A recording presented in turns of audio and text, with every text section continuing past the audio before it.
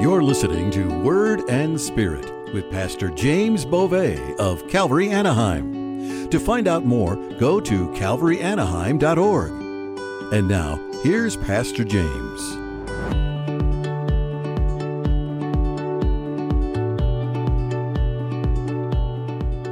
1 Samuel chapter 28. Last week we talked about King David having really kind of a slip, a backsliding, where he told himself in his heart that King Saul would kill him someday, despite the promises of God.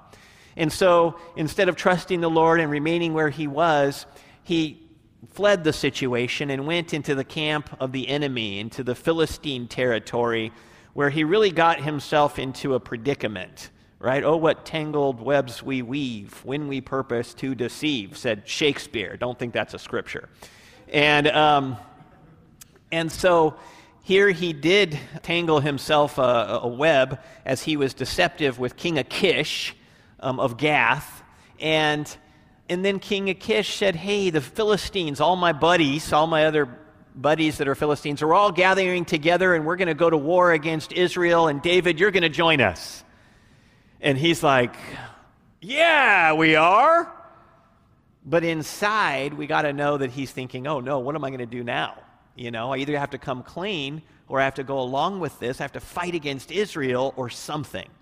And so we left off with this situation with David where we're wondering, what's he going to do and how's it going to work out? And then we get to chapter 28, and the Bible pauses on that dramatic situation and says, meanwhile, in the camp of Israel, here's what's happening with Saul. And so that's where we come in with verse 3, 1 Samuel 28. It says, now Samuel had died, and all Israel had lamented for him and buried him in Ramah, in his own city, and Saul had put the mediums and the spiritists out of the land. So first of all, Samuel has died. There's a spiritual vacuum in the land. And Saul, it's mentioning here, had taken the mediums and the spiritists and put them out of the land. Now, this was a good thing that Saul had done. This was in obedience to the command of God in his law.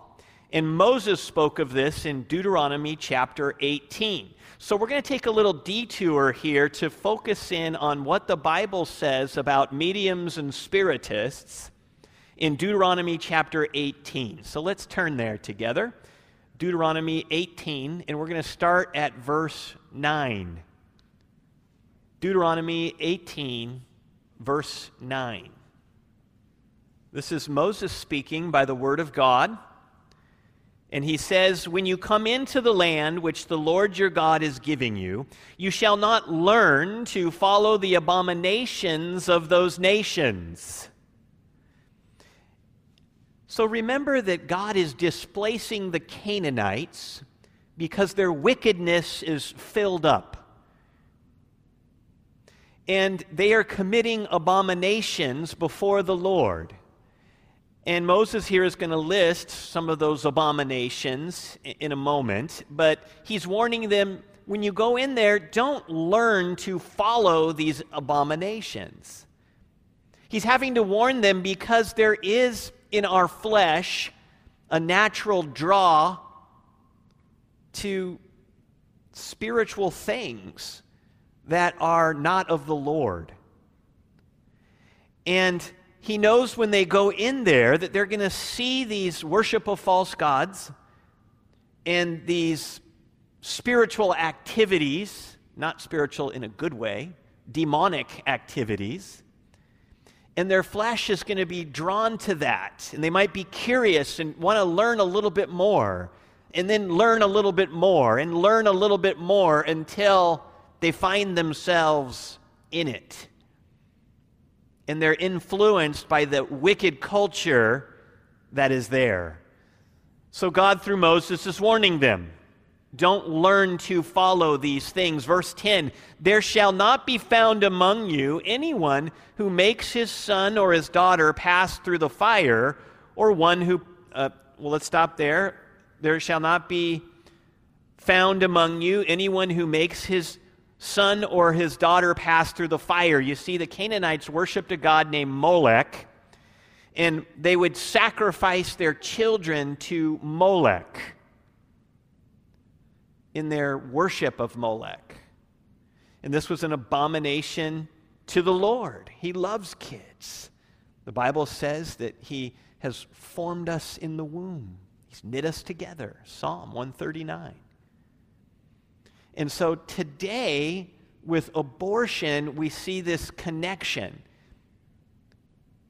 It's no different than what they were doing, except they were a lot more overt with taking babies who were already born and burning them in the fire. In fact, by some accounts, they had a statue that they would heat up the arms to red hot and put the babies on there.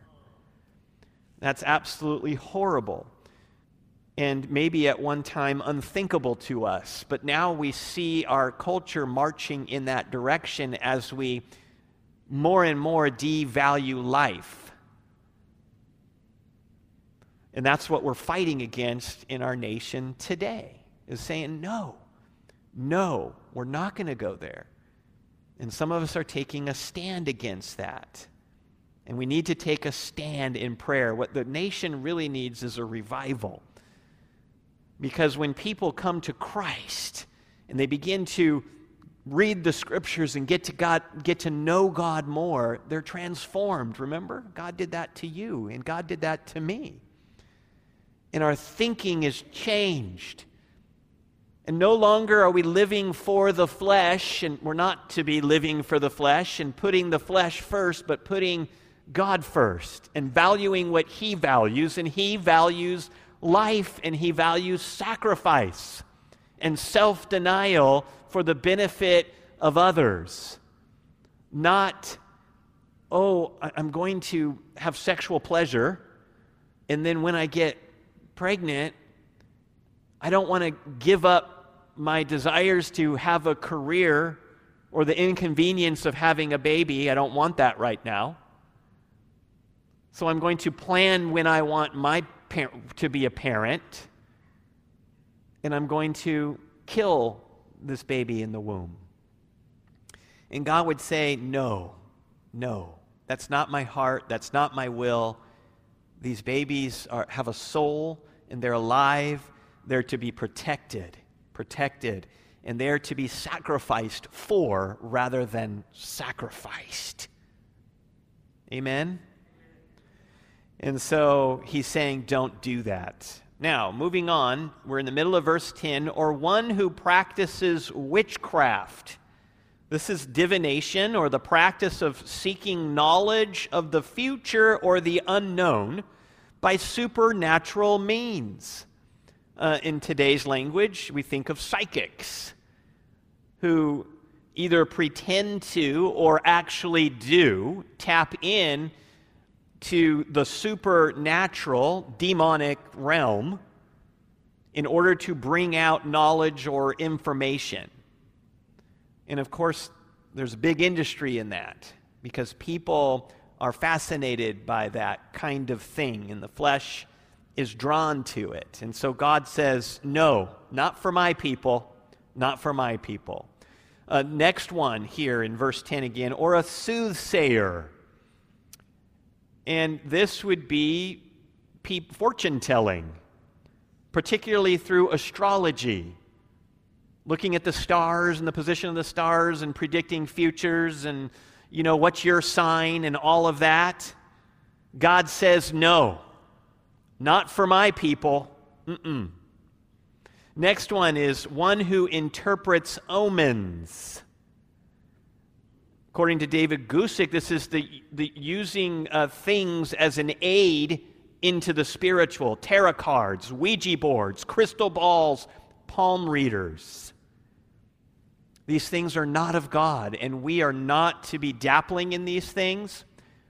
We're not to be drawn to these things. We're not to stop off at the local palm reader just to see, hey, what does this person have to say? God says no. Next one, a sorcerer. Sorcerer here would be one who works with potions and drugs for spiritual enlightenment. We think of the 60s in particular, but even today, where people would take LSD in order to, get high for the purpose of having a spiritual experience and tapping into the spiritual realm.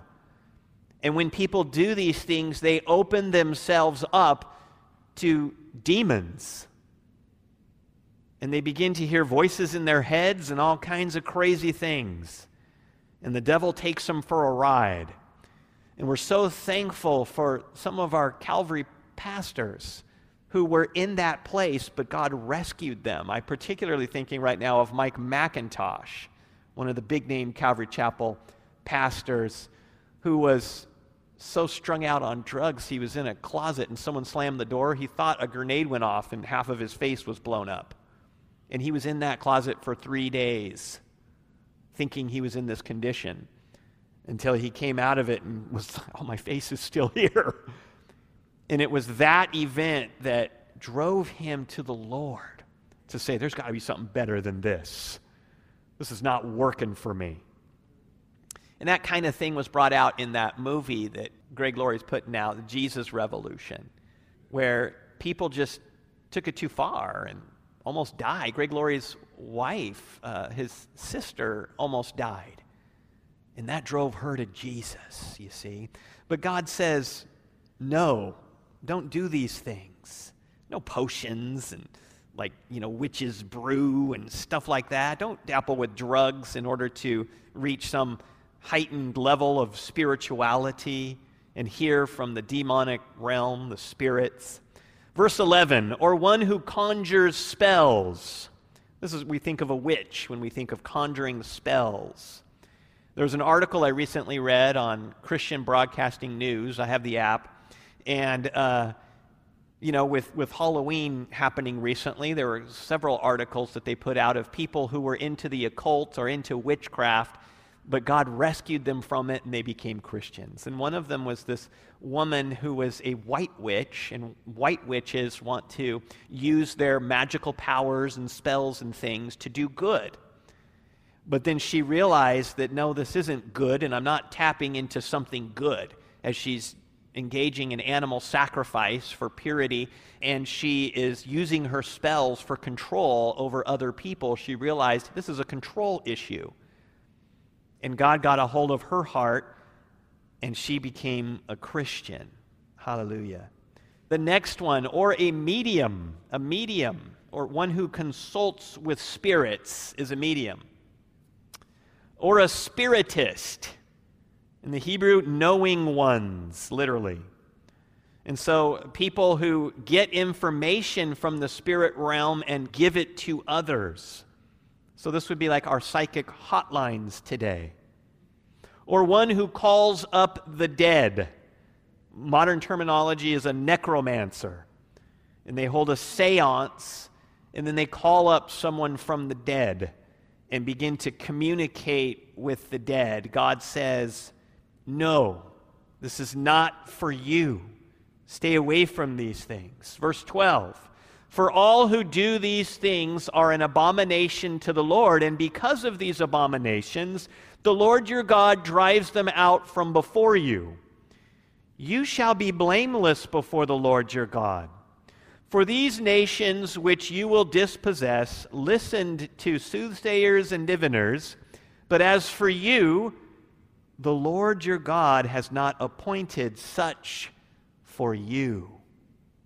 For you. We're not to seek information from spirits such as demons or angels or a lesser being than God or the dead. We're made for a relationship with God through His Son, Jesus Christ. And you see, when we dabble in these things, what we're doing is we're sidestepping relationship with God. I need direction. I want information. I even want to know what the future might have for me. But instead of entering into a relationship with God and seeking God for these things, humbling myself, people go to psychics and mediums and crystal balls and things like that. And our God is a jealous God. And he says, don't turn to those things, even if you can get bits and pieces and nuggets. Because you know what it's going to do? It becomes a degrading force in your life. Because Satan hates your guts. And he hates my guts. He hates all people in the world. And so people who then go to demons in the spiritual realm to find their answers in things, they're going to get possibly some truth, but a whole lot of lie. And they're going to be taken for a ride that's going to end in death, because the wages of sin is death. But the gift of God is eternal life through Jesus Christ our Lord. And so we seek first the kingdom of God. And then all of these things are added to us. We trust God with our future. We ask God the questions that come to our minds. And we give them to the Lord, and we get our answers from Him. In Acts chapter 19, verse 19, when Paul was in Ephesus, and he preached the gospel, and lots of people got saved, it says also, many of those who had practiced magic brought their books together and burned them in the sight of all. And they counted up the value of them, and it totaled 50,000 pieces of silver. And so God would have us to take those things that were part of our old life, the old man, and dispose of them, get rid of them. Maybe in your old life you were into some music that was really not godly music at all. In fact, it was anti-God. I'm not talking about songs about holding someone's hand. I'm talking about, songs about sexuality, songs about taking drugs, songs about hate that are destructive to your soul. And you became a Christian and you said, what am I going to do with these albums or CDs or whatever they be? I'm going to get rid of them. And so, same with, magic books, Ouija boards, tarot cards. We become a Christian and we get the fire going, friends. Stoke it up. And we burn these things before the Lord and say, that's my old life. That's the old way. Now I'm going to pursue God. Amen? Amen. And then in Deuteronomy here, chapter 18, verse 15, the Lord says, hey, instead of these things, here's the solution I have for you. It says, the Lord your God will raise up for you a prophet like me from your midst. Now, this is Moses speaking, a prophet like Moses, because Moses would hear from God and speak to the people.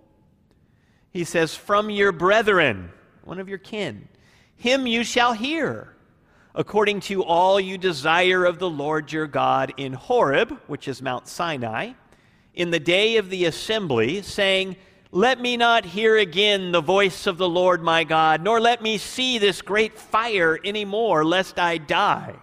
So what he's referring to here is at Mount Sinai, when Moses went up to the mountain and received the 10 Commandments, he gathered all the people, before he went up actually, he gathered all the people together, the multitude. And God Almighty spoke audibly to the group the 10 Commandments. And there was smoke, and there was fire, and there was lightnings and thunders, and it was a very dramatic event as God was displaying His power and saying, here are my rules and my laws. This is what I value, and they're serious things. So He was introducing Himself to the people of Israel.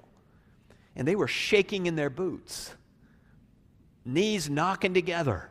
And they said, we don't want to hear the voice of God anymore. It's too terrifying. Moses, you talk to God and tell us what He said. And so it goes on here in verse 17, and the Lord said to me, what they have spoken is good. I will raise up for them a prophet like you from among their brethren, and will put my words in his mouth. And he shall speak to them all that I command him. And it shall be that whoever will not hear my words, which he speaks in my name, I will require it of him. And so, although God is choosing to speak to his people through prophets rather than directly as he did at Mount Sinai, Jesus is the ultimate prophet that all others are imperfect foreshadows of. They're just a type of Christ. And we're told in the Scriptures that God now speaks through his Son, Jesus Christ. Hebrews chapter 1, verse 1 says, God, who at various times and in various ways spoke in time past to the fathers by the prophets, has in these last days spoken to us by his Son, Jesus. He's speaking of Jesus, his Son. And so we saw Jesus. He came to the earth. He was relatable. He was not the fire and the smoke on the mountain and the terrifying voice. Sometimes he was the terrifying voice. Just ask those in the temple who were buying and selling.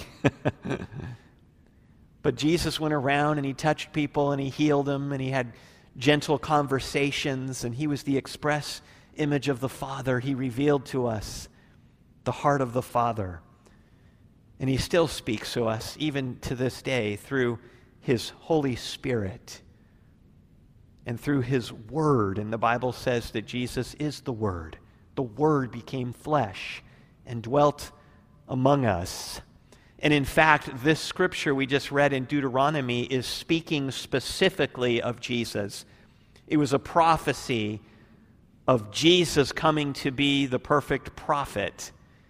And this is made clear in Acts chapter 3, verses 22 and 23, where Peter quotes this passage during his sermon after Pentecost and directly links it to Jesus Christ.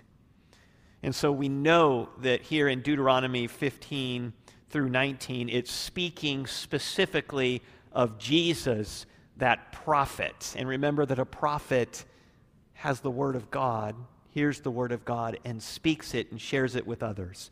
John chapter 12, verse 49, it says, "For I have not spoken of my own authority," says Jesus, "but the Father who sent me gave me a command, what I should say and what I should speak."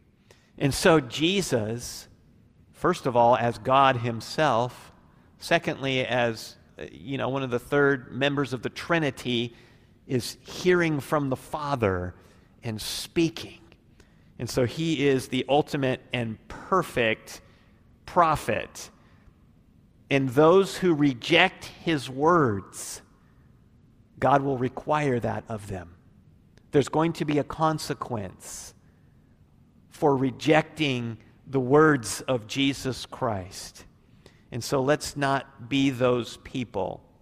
And let's not be a people that sidesteps a relationship with God and seeks knowledge or fortune-telling or anything like that through any other means other than seeking the Lord. The Bible says to seek him while he may be found.